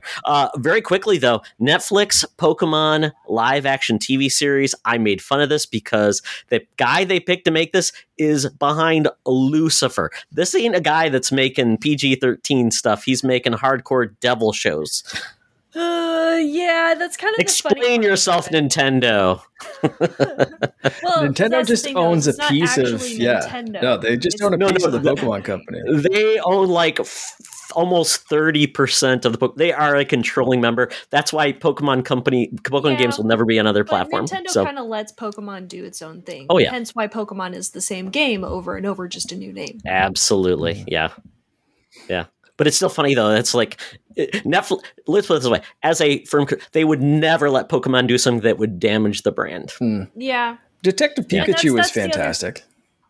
Yeah, and actually, it was fun. Yeah, it was pretty cute. I loved it, man. It was such a Pikachu was so fluffy too. Yeah, I have no problems with the director being the same guy who did Lucifer. I've never watched Lucifer, but I know that it's extremely popular, which is a good thing. It's popular enough to have been canceled, unfortunately. Well, so I mean, there's a lot of shows that are popular, but they still get canceled. It's got about 3 million viewers. So, and they are not. There's not a good crossover between Pokemon and Lucifer, unfortunately. Yeah, but I would say that. Knowing how to run something can still help. It can, yeah. To me, just because someone was a showrunner on a certain genre show doesn't mean that they're not running up with ideas for other things. Great example. Be a mega Pokemon fan. Exactly. And there's a couple of fantastic examples. Like, would you give the guys that directed a few episodes of Community one of the biggest franchises of all time? Absolutely. Yep. Why would you do that? You're crazy. Except everything that the Russo brothers touched for Marvel was gold. Same thing. Okay. Would you trust a millionaire MMA fighter from Friends that had a bit part in like 2 episodes and then directed Elf? Sure. Would you trust him to launch the MCU? Probably not. But like Jon Favreau is a friggin' genius and is like doing Star Wars stuff too. So if you asked me like 20 years ago, like, hey, you know that jackass that just got his like ass beaten in Friends and like directed Elf? Yeah, he's going to launch like an amazing Marvel Cinematic Universe. And then he's going to like do stuff with The Mandalorian and just bring a whole new generation of Star Wars love. I'd be like, you're crazy, but he did it. So for me, it's like, you know what? Like this guy could be a massive Pokemon fan. He could have other ideas. He could want to branch out with something completely different, or he could bring a cool dark twist to Pokemon. I'm excited about it either way. I mean, Detective Pikachu did kind of bring to light some of that darkness. We had underground fighting rings and the back Pitfire Pokemon stuff, which was like, it's totally terrible, but it was like the coolest thing ever. And then they used like Loudred for the actual speakers, and it was like, I've never loved a Pokemon as much as I love Loudred right now. Yeah. Like, yeah. Anywho, I'm excited because I think TV is actually the in entertainment right now. Oh, yeah. Especially not just because theaters are shut down, but with a TV show, you get at least 4 hours of a story. If it's an 8-episode, half-hour episode season, that's 4 hours as opposed to like an hour and a half, 2-hour movie that you have to sit down at one time and pay $27 for. But most shows are around 45 minutes an episode, and they're usually around 10 or 11 episodes. That's a whole dang story. And you really get to actually flesh out the details, flesh out the characters. And so like I'm excited to see what kind of new detail we can get from the Pokeverse by doing a TV show that's not the canon anime. Because those are also typical. We've had the same 12-year-old Ash for 25 years now. Yeah. He always loses, and Pikachu's always there. And for some reason, Pikachu can defeat legendaries, but the second he goes up against like a Bunnelby, he's like dead. I don't understand. So anyway, I think you can tell which series we've been watching from that recently. Yeah. So I'm excited to see what we can get from a live action, because I think Detective Pikachu actually brought the attention of Pokemon to a larger audience, because there's a lot of people in the older generation who are like, if it's cartoons, it's not for adults. Wrong. There are a lot of amazing animated stuff that are targeted towards adults and are phenomenal.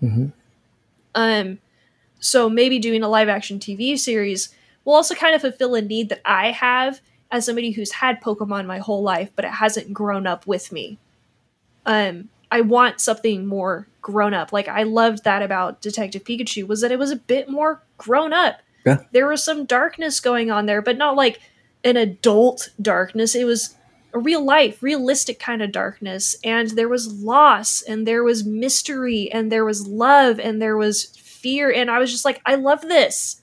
It's not even like the greatest movie I've ever seen, but it's Pokemon for me, not for my kids, for me. And so I'm hoping to see that when it comes to a live action TV series, is that it'll still be fun for the kids, because you're like, oh, it's Pikachu. Oh my gosh, Pikachu's real. Be like, I know, right? Isn't he cool? He's so fluffy. But then I'll be sitting there and I'm like, this is such a good story. Like, I want that. I'm sure you guys have probably watched Avatar: The Last Airbender. Meant for kids. No, you haven't seen it? No. Mark. Sorry.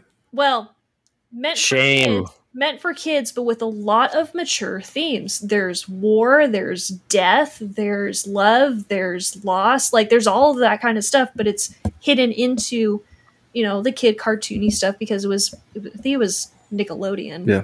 It was Nickelodeon. It was Nickelodeon, yeah. So it was meant for the kids, but there's a lot of really grown-up themes. And so I was like, I can watch this at 12 and at 27 and still love it.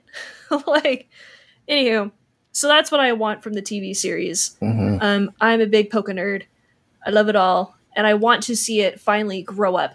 And if they still want to do the 12-year-old Ash cartoon, do that, but do something for those who have been here for the whole 25 years as well. That's what I need. Yeah, I mean, the whole point of a lot of these, when they go live action, is to bring in a different audience. I mean, just like Detective Pikachu did. And I mean, you can only do so much with the anime style they've adapted. It's very much like a Saturday morning cartoon. I watched it when it was on. I'm like, yeah, it's fine. It's fine. It's not great. The animation's sometimes so-so. The storytelling is so-so. It's very cartoonish. Team Rocket. They've been using like a lot of meme faces too, which yeah. And some people just don't like anime. It could be the best story in the world. It's anime. I do not. And this is a great way to make it different and bring in life in a different way. And to your point, Netflix puts money behind their series, so it could be good. The biggest thing that's surprising to me is Nintendo has a relationship with Universal Studios. Surprising that is not where they're going with, or is it Universal? Yeah, it's Universal. Maybe they could get behind like the Peacocks. That's the streaming platform they have, but maybe that's just not universal enough. Maybe it's not enough in enough households, things like that. But this could be cool. We'll see how it goes. And yeah, maybe this guy pitched the greatest idea in the world, and he's like, I'm done with Lucifer. and I'm going to hang out with some Pokemons. So I'm not a huge fan of a lot of things that Netflix takes over because they tend to Netflix-ize it in a way that I don't care for. One case being we were watching Designated Survivor. Really great first couple seasons. Loved the guy. Plus, Jack Bauer as president. How much better does it get? But then it went on to Netflix, and in the first episode, there was 3 F-bombs in the first 10 minutes. And we're like, well, we're not watching this. And they've done that with quite a few series that we watched. But what they've done good is revitalizing old things. She-Ra, Voltron. They've got the He-Man thing right now, which is a good little nostalgia because it's still kind of dorky, but it's the updated animation and kind of a better story. And they've had a couple of their own gems that have actually worked out that are pure Netflix. And I think Extinction was one of them with Ant-Man's friend was the main actor. The one who tells stories yeah, she's super fine kind of stuff. Mm-hmm. Anyway, so they've had a couple of good ones there too, but I think they've actually excelled when it comes to animated stuff is revitalizing things. And so I'm hoping that with it being Pokemon, this will be in that same vein of their success with their revitalizing as opposed to their we're going to do our own thing. Because when they are taking over something that was from a while ago, especially She-Ra, that actually worked out really good. So I'm hoping that it'll be more towards that. We're taking something that already exists, so there are rules and there are boundaries that we can't break. That people have loved for, years now, as opposed to it being a new thing so we can do whatever we want. But if it's an older thing, they'll be like, okay, we actually have to kind of stick with what the audience wants as opposed to what we want. Well, Nintendo typically does not partner, and Pokemon Company does typically not partner with people that are going to do wrong with their franchise. So I think... Well, and if they don't like it, knowing how Nintendo it wouldn't go forward. Pokemon go, they'd be like, okay, we're just done. Yeah. Yep. And I think they actually just did that. There was supposedly I think it was going to be a Zelda. It was going to be a Zelda series, and it got leaked, and they said no. And they're like, nope. Which is just the silliest thing in the world. It's like, we could give you the greatest thing in the world. Nope. Oh my God. Nintendo. My goodness. They're still feeling burned by the Super Mario Brother movie 35 years later. Oh my goodness. Bob Hoskins, bless his soul.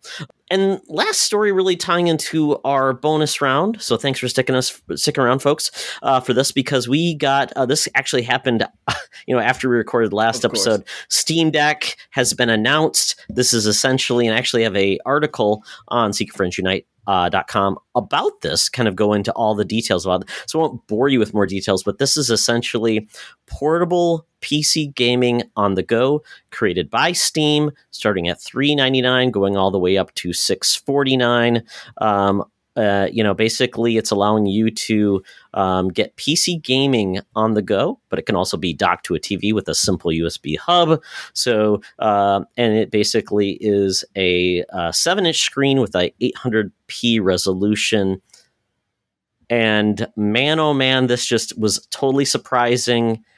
And I just think this is cool. It's releasing in December of 2020. Pre-orders are in. I actually got one in. Cool. I'm not sure if I will go with it, but I think it's a cool idea. But I have a pre-order in, so if anybody wants that and I choose not to get it, obviously I will share that. But it's out. So this essentially is a full-on PC, though. So you're not going to be restricted. You can put Windows on this thing. You can buy games from the Epic Games Store, Steam. Put Stadia on it. Stadia, PC Game Pass. I mean, this is essentially the X-Boy or whatever you want to call it. Yeah, I mean, and then because it's Steam, it has PlayStation games now on it. So essentially, everything but Nintendo is essentially on this thing for $400. So, and this maybe kind of lead into, is PC gaming about to explode? Because essentially, PC gaming, the barrier has been price, and it's been difficult. You got to build a PC. Oh my God, if I want to get a laptop, it's $1,200. So no one's done this before. I'm going to say no. because we already have cloud gaming established, which essentially does the same thing. The only thing that's different about the Steam Deck, not the Stream Deck, very different. Which came out the same Steam day, right? Deck by Valve, as I'm looking at my Stream Deck down here, is that it's just your phone with controllers attached. Pretty much everybody's phone can do the same resolution, can get you to the same places, but you have to attach a controller to it with like the Game Sir or other things like that. But this is now just all built in one. I would disagree. Because I think cloud gaming, I have failed on cloud gaming. I've not been satisfied with cloud gaming. I've even done it hardwired with xCloud, and actually even Stadia as well. And I've always been just destroyed by the experience. It's never been delivered, and it's really, performance may vary even with a hardwired. Mm-hmm. And this is where I vary with it. I would say this allows you to play when internet is less than variable. Mm-hmm. And when your internet's only really good at your house, then I would say that. In a hotel, in your car. So that's where I would say, and like the people said cloud Xbox, I tried Destiny 2 on my laptop streaming, and I was getting essentially a non-playable experience. And I'm 30 feet away from my router, but I'm still hardwired in. So to me, this gives PC gaming at a cost that's never been available. It's giving a library of games that is the biggest library in all of gaming. And it's independent of your internet connection. You can take it on a plane. You can take it in your hotel. And I think that's a game changer that we've never seen before. And no one's ever been able to challenge Nintendo except for PlayStation. And they failed at it. So I can see that for, some people, specifically you guys, like, if that's been your experience, it's been your experience and nothing's going to change that. But there's been just as equal, if not more, people who have had the perfect experience with things like Stadia or GFN or Luna. And you can use those in the hotel or on the airplane, because on pretty much every airplane there is now Wi-Fi. And at pretty much every hotel, the Wi-Fi's actually gotten a lot better. Like we were at maybe Disneyland's, Disney World's a little bit of a side example, because they're Disney World, they should have excellent Wi-Fi, but we were there and the Wi-Fi was perfect. So I don't think this is going to make PC gaming explode. This could be the answer to those who can't make cloud gaming work for them for whatever reason. I have never had any issues with cloud gaming, and I've been on and off using Stadia for over a year now. I can't attest to Luna or GFN as I have not tried those out, but Stadia has worked perfectly for me. So for people like me who already have, the Nintendo Switch, I'm happy with it. I already have the PS5, happy with it. I already have the Series X, happy with it. I already have Stadia, happy with it. And I have a PC. I don't need this. For maybe people like you guys, where for some reason your Wi-Fi just hates you, this is great. Mm-hmm. And, honestly, $400 is pretty darn good, considering this is essentially a phone with controllers. Most phones these days run for $1,000+ for the same capabilities. Yep. Mm. So for a lot of people, that is a really sweet spot for the pricing. I don't really think it's as big of a deal as most people are making it out to be. That could just be my own bias. But I think as a general consensus, it's cool. Good for Valve, good for you guys for bringing this out. Like, and I'm saying that with genuine intent. Like, good for them. Is it's hard. It's hard to bring in a console of any kind, because that's essentially what this is a console of a form, because it is a physical device. But I don't think it's going to be as big of a deal. Its name is funny though, that it's the Steam Deck. Yeah, it's a weird one. People are saying I think Project Steam Boy is what it was called or something like that, which is spot on, right? Yeah, what they were going after. Yeah. So Mark, you're an Apple guy. Mm-hmm. You love your Nintendo Switch, and you're an Xbox guy. So what's your take on this? It's impossible to play games on an Apple. Yeah. Oh, Well, yeah. I've tried. I have a Pro. Parallels or whatever is that like your It's option, just, like, right? impossible. Yeah, I mean, Yeah. I've never used my Macs for gaming very much. Like I played a little bit of WoW in the past, and I used to play some stuff. That's where I first played Full Throttle and a few other games. I've tried, like Todd said, streaming. Specifically xCloud, mostly xCloud, on my iPad or my phone. The last time I did it, I want to look up these results really quickly. So I have a gigabit fiber coming into my house. That's for my internet. The last time I tried xCloud streaming, it was so terrible. I was just trying to do Sea of Thieves just to run around for a minute, just to see what it was like. And it was so slow that it was like, move the stick, input would be like 1, 2, and then the person would move. So I ducked out of that game and ran a speed test. I was getting 463 download and 177 upload, which is probably like 80 times what they recommend. They recommend 10. They recommend 10. So that's much faster. So I don't know what the hang up is with that. Maybe I should give Stadia a little bit more of a look. But for me, as like you said, an Xbox guy and a Nintendo guy who, and I play Apple Arcade games now on my iPad. I just played one I didn't talk about earlier was Doodle God. They just re-released that one, and it's like a super weird, stupid, fun game that I got super hooked on and finished in like a day, which is terrible.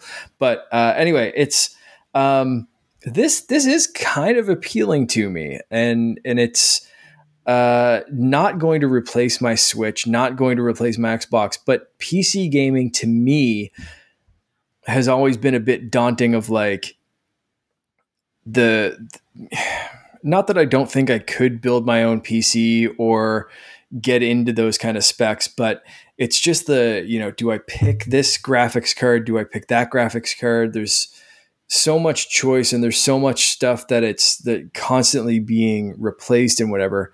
And that's my only hang up with this is why I probably won't jump on the first generation of the Steam Deck is I'd like them to work out some kinks. I'd like them to make sure the hardware, they're already talking about options to limit games to 30 FPS to extend the battery life. So I think I want to wait for them to work out these kinks. But like by Gen 2, kind of similar to the Oculus Quest, I was in Best Buy the other day looking at the Oculus Quest 2, like I kind of wish I could get that right now.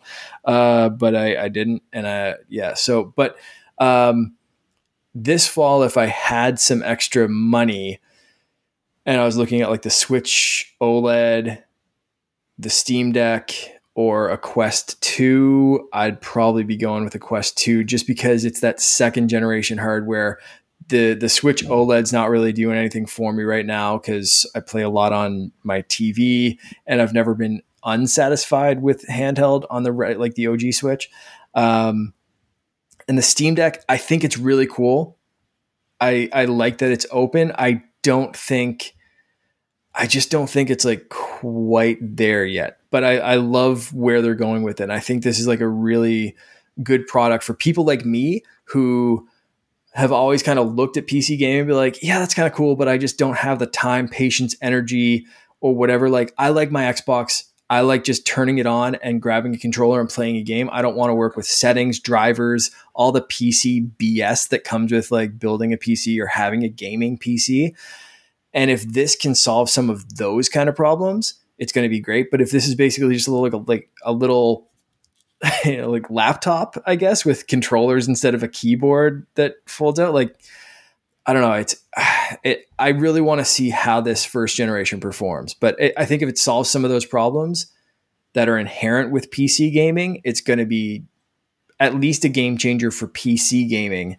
But I still don't know if it's enough to set the world on fire to move everyone away from console, Switch, PC, mobile, streaming, all that kind of stuff. So wait and see approach for me, I think. What are you feeling, Todd?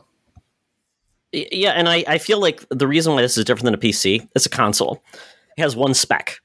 This does not have 85 specs. Right. It doesn't 85 variations. That's what I mean. This is an iPhone. This is an iPhone where you got one spec. It's just it's a PS5. This also allows you to game like you've never be able to game before, because you can just dock this, put a keyboard and mouse, put it on your TV. You can get PC gaming on your TV super easy. It's got Bluetooth. You can get multiple controllers, PC game on your TV. It'll also opens up the world of mods for games that people like. Sean's daughter wants to play Minecraft with mods. You can't do that on consoles, and this is the easiest way to do it. It's a Steam library where sales are cheap, so you don't have to worry about that. So your library gets awesome. Steam has the biggest library in games, and like I said, now with the ability that I'm assuming Xbox will partner with Valve on this, because Valve is one of the biggest gaming companies in the world. This isn't a fly-by-night. They will probably put a Game Pass, PC Game Pass app on this, so you can play those Xbox games natively. You can play Madden, you play Call of Duty.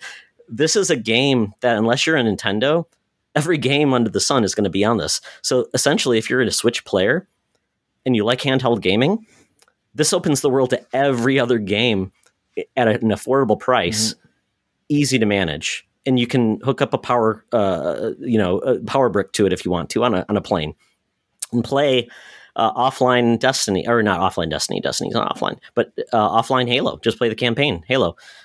People have been wanting something like this, but they just haven't had an opportunity. And Valve has been improving not only their hardware with the Valve Index. It's the best VR system out there. The controls are fantastic. So, and I just think this is something different. And PC gaming has been exclusive because of the price. This opens it up at $400 and the library you can get. To me, this is it's kind of crazy. It's awesome. And you can hook up a Bluetooth controller to this too and play Steam games if you don't like that setup. So I think this opens up a flexibility we've never seen before on this platform.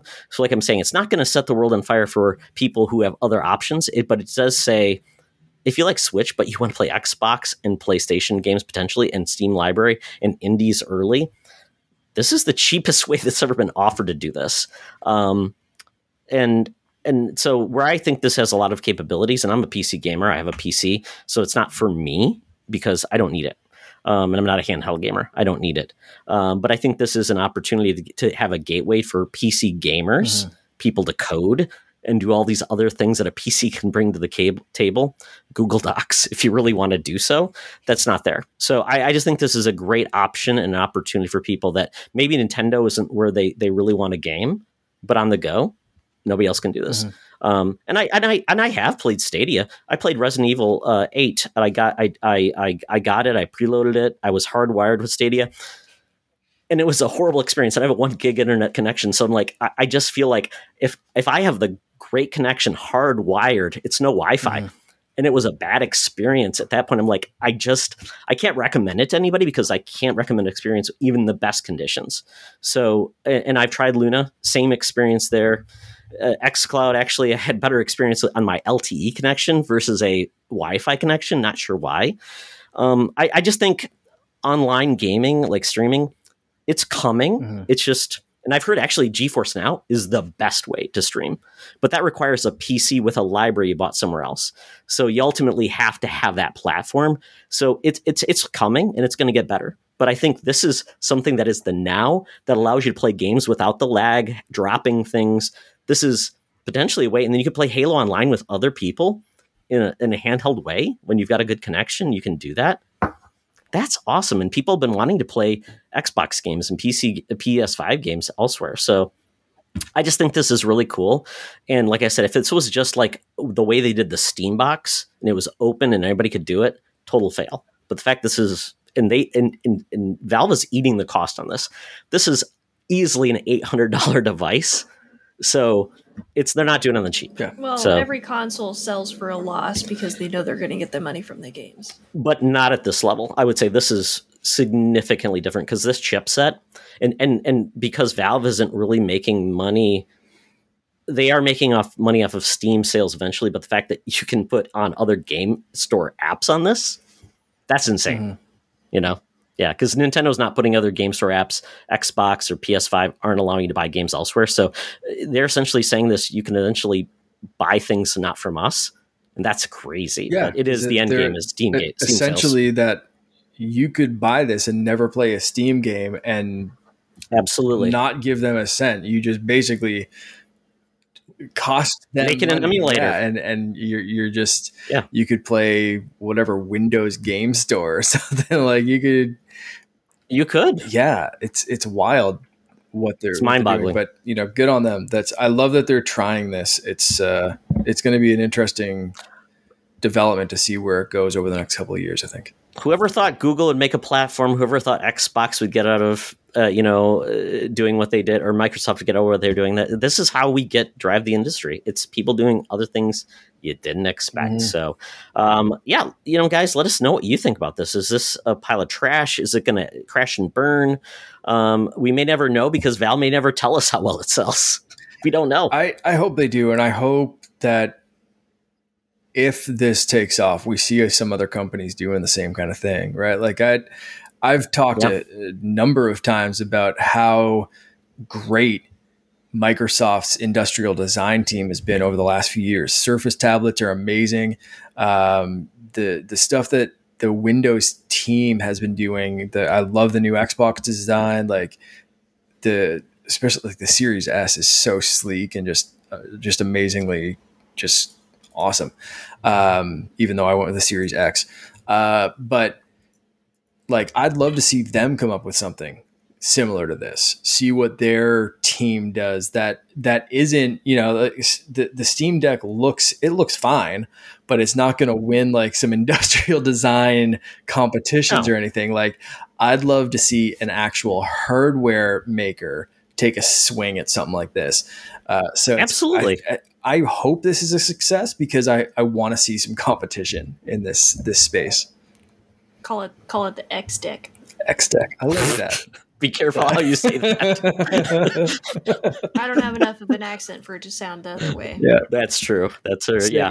I mean, X Deck, but say it quickly. Yeah, and absolutely, if this drives more innovation in the mobile space, I'm all for it, because Nintendo needs competition to get better. It's funny because we are spending more time at home right now, I think, partly because of COVID. But so many people are still on the go, and so they don't have time to sit down in front of the TV, but also maybe somebody else is using the TV, which is one of the reasons why I like the Switch, is that I can be on the TV playing something on Xbox or PS5, and my 8-year-old's like, I want to play my game. Okay, well, you're going to have to play handheld. She's like, all right, whatever. She doesn't care. She gets to do that. So the options are good. Yeah. They're fantastic. Yeah. We're in a gaming nirvana that I don't think my gamer kid in 1980 ever expected when I was playing Tank on Atari 52, or 2600. Because gaming is accepted now. Oh, absolutely. Yeah. So, like, oh my goodness. It's totally. I was totally in that generation of, as a kid, it was weird. And like, I mean, we had the PS2 and like PlayStation, like people played games. Girls didn't play games. To then in high school where girls were playing games, but it was still a guy's world, to now where it's everybody's game. Which is a lot of fun. Absolutely. No matter how old you are, too. I mean, you have the gaming grandma of Skyrim. Yeah. And then you have like 3-year-olds beating Portal. Okay, maybe not 3. Maybe like 6-year-olds. But 6-year-olds beating Portal. I had my butt handed to me by a 6-year-old playing Portal. It was like, crap, I give up. Wild. Wild. So, it's anybody's thing at this point, and I love it. Like, it's not even like an inclusivity kind of thing, which, I mean, everybody should be included, but it's just because there is no reason for it not to be for everybody. It just, that's how it was, and this is how it is now, and I love it. Yes. If you play Bejeweled, you are a gamer, and we love you for it. I love Bejeweled. Everybody loves Bejeweled. I love Bejeweled, man. The original Candy Crush. Yeah. Oh, yeah, before it was monetized to hell and I got stuck and I won't pay. Oh, well. That is it for the show, folks. Oh, my goodness. This has been a blast. Carly, thank you so much for being on. Yeah. But before you leave, tell people where they can find you, because you are not just a gamer, you're also a talented creator. Whoa. So I got a lot of things going. You can find most of what I am and information about me on Twitter as Scarlet_stream. And then I have a YouTube channel that I mean to do stuff with, but I never do, which is just Scarlet Stream. But mostly, I like I said at the beginning, I do unique gamer gear. Either it's wood creations for keeping your desk clean and organized, or apparel so you can show off your favorite nerdiness. I also started a food blog, so that's kind of fun. Ooh. But as a thank you for being on here again, because I love coming and talking with you, Todd and Mark. It was great to meet you. You too. I really, I hope to come back again because I would love to. Absolutely. But as a thank you to those who are listening or those who are viewing, ReadyGamer1.shop. If you go to ReadyGamer1.shop, check out the Pokemon Togepi hoodie as inspired by Pokemon Go. The first 2 people, anywhere you are, except for EU countries, I'm sorry, European Union, I'm still working out how to figure out your tariff system. But anybody else, first 2 people to enter the code Pokemon Life, POKEMONLIFE, no spaces, at checkout with a Pokemon Togepi hoodie in their cart, will get it for free. And that ends on Friday. This airs on Wednesday, and the codes end on Friday. So the first 2 people to use it, get it. Wow! All right. That is amazing. That's amazing. You guys to also be fighting for that. I'm trying not to add that to my cart right now. Oh my god, my son will be so excited about this. But I'm looking at that yes. Charmander hoodie, and it's like, oh man. This is amazing. Thank you so much. That is more than generous. You are. Check out Carly's stuff. It is fantastic. I go by Scarlet too. I know, it's so confusing. Mine is bland Twitter handle, but you make such cool stuff. You do such great content on streaming, and you're doing a lot of cool stuff. So that's what we wanted to have you on. And this is great. Definitely. Once again, thank you for being on. This has been a pleasure. Yeah, for sure. I'm, super last minute, but I'm glad that I could be here. Monday nights actually worked out really well. Perfect. All right. Well, you know what? If you want to play with us, not just, listen to us, I'm a Spartian98 on Xbox and Switch, and Spartian1998 on PSN. Mark, where are you at? Canardian on Xbox, and I think the same thing on Switch. But if you follow _Canardian on Twitter, you can find everything there and just link your Switch account and find me that way. So, game on. And Carly, when you're getting mad about Mass Effect 2, where can people find you? Xbox and PlayStation, I am CR Kelstrom, which, for those of you who don't know how to spell in Scandinavian, that's CRKJELSTROM. Just go to Scarlet_stream on Twitter. You'll find all my stuff there. And then Nintendo, which I didn't realize you can't change your username, is just C Kelstrom, no R. So yeah. Nintendo. Yeah, I keep debating on making another account, but I don't want it. Slightly better than friend codes. Yeah, that's true. Right. That's true. And Mark, how can people reach out to us in the interwebs? Well, you can find everything we do over at secretfriendsunite.com. So all the shows are posted there. All the videos are now posted there. We have our news feed of all the news stories and reviews and everything that we're doing. So give us a little check out over there, I suppose. I was going to say give us a listen over there. It's late. I'm tired. You can follow us on Twitter at SeekerFriendsU, at @the_Canardian, or at @TOxtra. I'll let you figure out who's who. And of course, you can subscribe and rate us on different podcast services and on YouTube if you prefer seeing our lovely faces while we talk about stuff. We also have shirts. We don't want to see the lovely faces. Exactly. We have shirts, and I'm wearing one right now. Todd's wearing one now if you're watching the video version. I am not. I'm wearing one with a little link coming out of an imaginary pocket. But you can get our shirts and other great gear over at our TeePublic store. The link, again, is on SeekerFriendsUnite.com.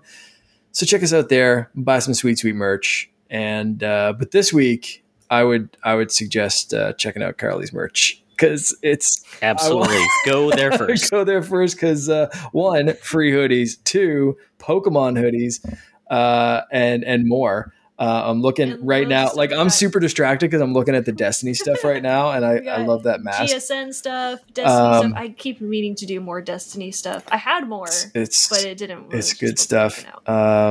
I might have to order Dawn, this. Ghost of Tsushima. I was just looking at the Ghost's mask. I might have to order that for my brother.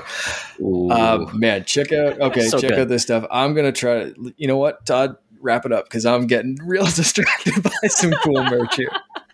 It's getting towards midnight when he unleashes the wallet. That's it. Absolutely. He's drunk and tired. I'm not. That's this smart. Was a Pepsi. I'm not. Oh, drinking perfect tonight. Yeah, that'd be absolutely. Well, I will say this. You know what, folks? Know what's cooler than a girl gamer? A girl crafter. Very cool. Use your hands, make cool stuff. Thanks. I love that. Perfect. So with that, Mark, Carly, it's been a pleasure. But as always, folks, remember, it's always better to game together.